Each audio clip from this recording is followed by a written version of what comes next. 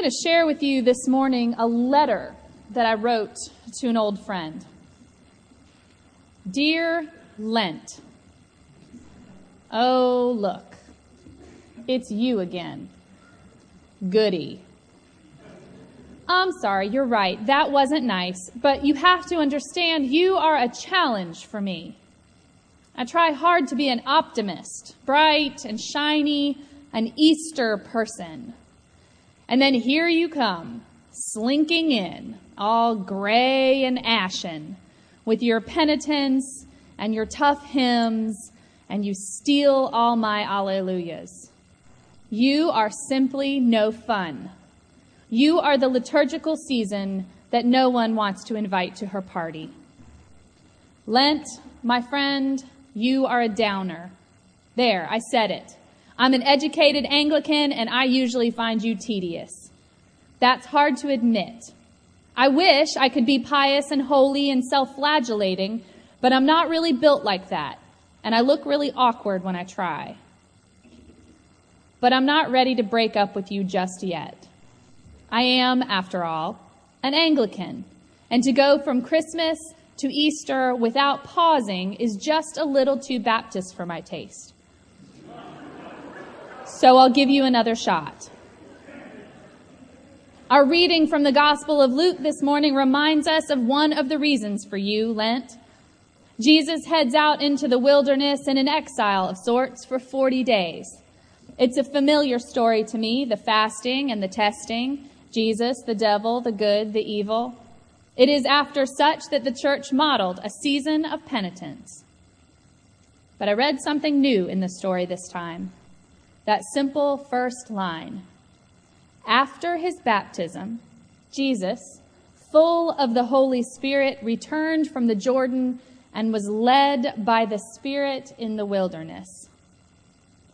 So Jesus, after being publicly confirmed as the Son of God, full of joy and promise and Spirit, plunges himself into this period of darkness and doubt.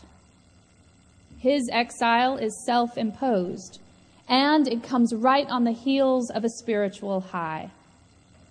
Jesus, it seems, recognizes that life is a series of peaks and valleys, that sometimes our best moments must by necessity be followed by periods of introspection, thanksgiving, quietness, maybe even testing.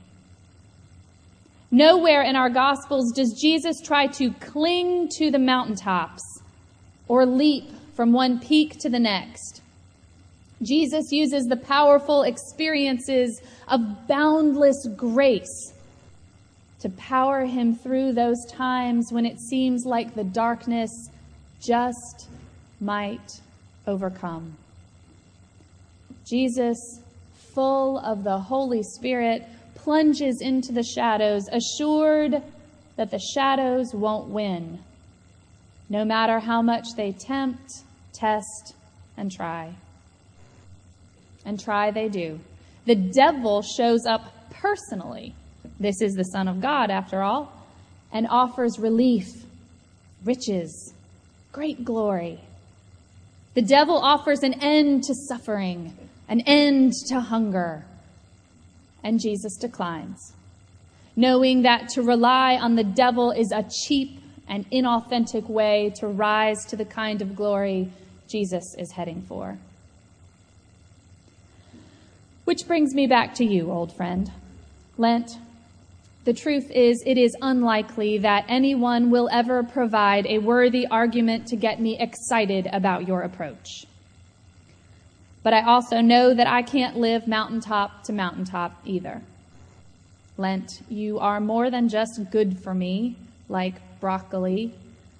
You are a necessary piece of my development as a faithfully mature person. Without the mountaintops, without those Christmases and Easters, I might forget to experience joy and wonder. I could forget that I am filled with and surrounded by grace and the power of the Holy Spirit. I might neglect to remember that I am made for love and that goodness reigns supreme. But without the lows, without the Lents of my life, I might forget filled with that same Spirit, I am incredibly strong. Without Lent, I could neglect that part of me that sustains through darkness, that outlasts evil. Without Lent, I forget that I am forgiven and loved and free, and that the devil has no hold on me. But also, Lent, without you, I might forget that my power and my strength, while incredible, are not limitless. I am mortal. Time for me is finite here on this earth. I still have fears to overcome in order to live and love fully. While you raise me up, Lent, you also push my nose into the dust from which I came and into which I go. I am not God. It is cheap to believe in a God who assures us that everything is and will be easy. That kind of belief is a quick road to disappointment and crisis of faith. It is an empty Bible that has only happy stories with easy endings. It is a lame life of faith that never risks or hurts or rails against injustice. The easy God doesn't allow us to think or feel or choose or mess up. We do not believe in an easy God or practice a cheap faith. We believe in a God who never promised ease, never, but did promise strength in the face of the impossible. We believe in a God who never promised unending happiness and glory, but did promise forgiveness and comfort. We believe in a God who never promised us limitless power, but did promise us eternal life. Our annual journey through Lent, when we take it seriously, reminds us of these things. That the nature of God is not to rescue, but to sustain, forgive, and comfort. So I guess what I'm saying is thanks, Lent, for being so, all those things I mentioned earlier. You not only help me appreciate the Christmases and Easters, but you help me reaffirm that I am not God, but forgiven, loved, and freed by God. You are uniquely useful on the liturgical calendar in that way, and for that, I admit, grateful.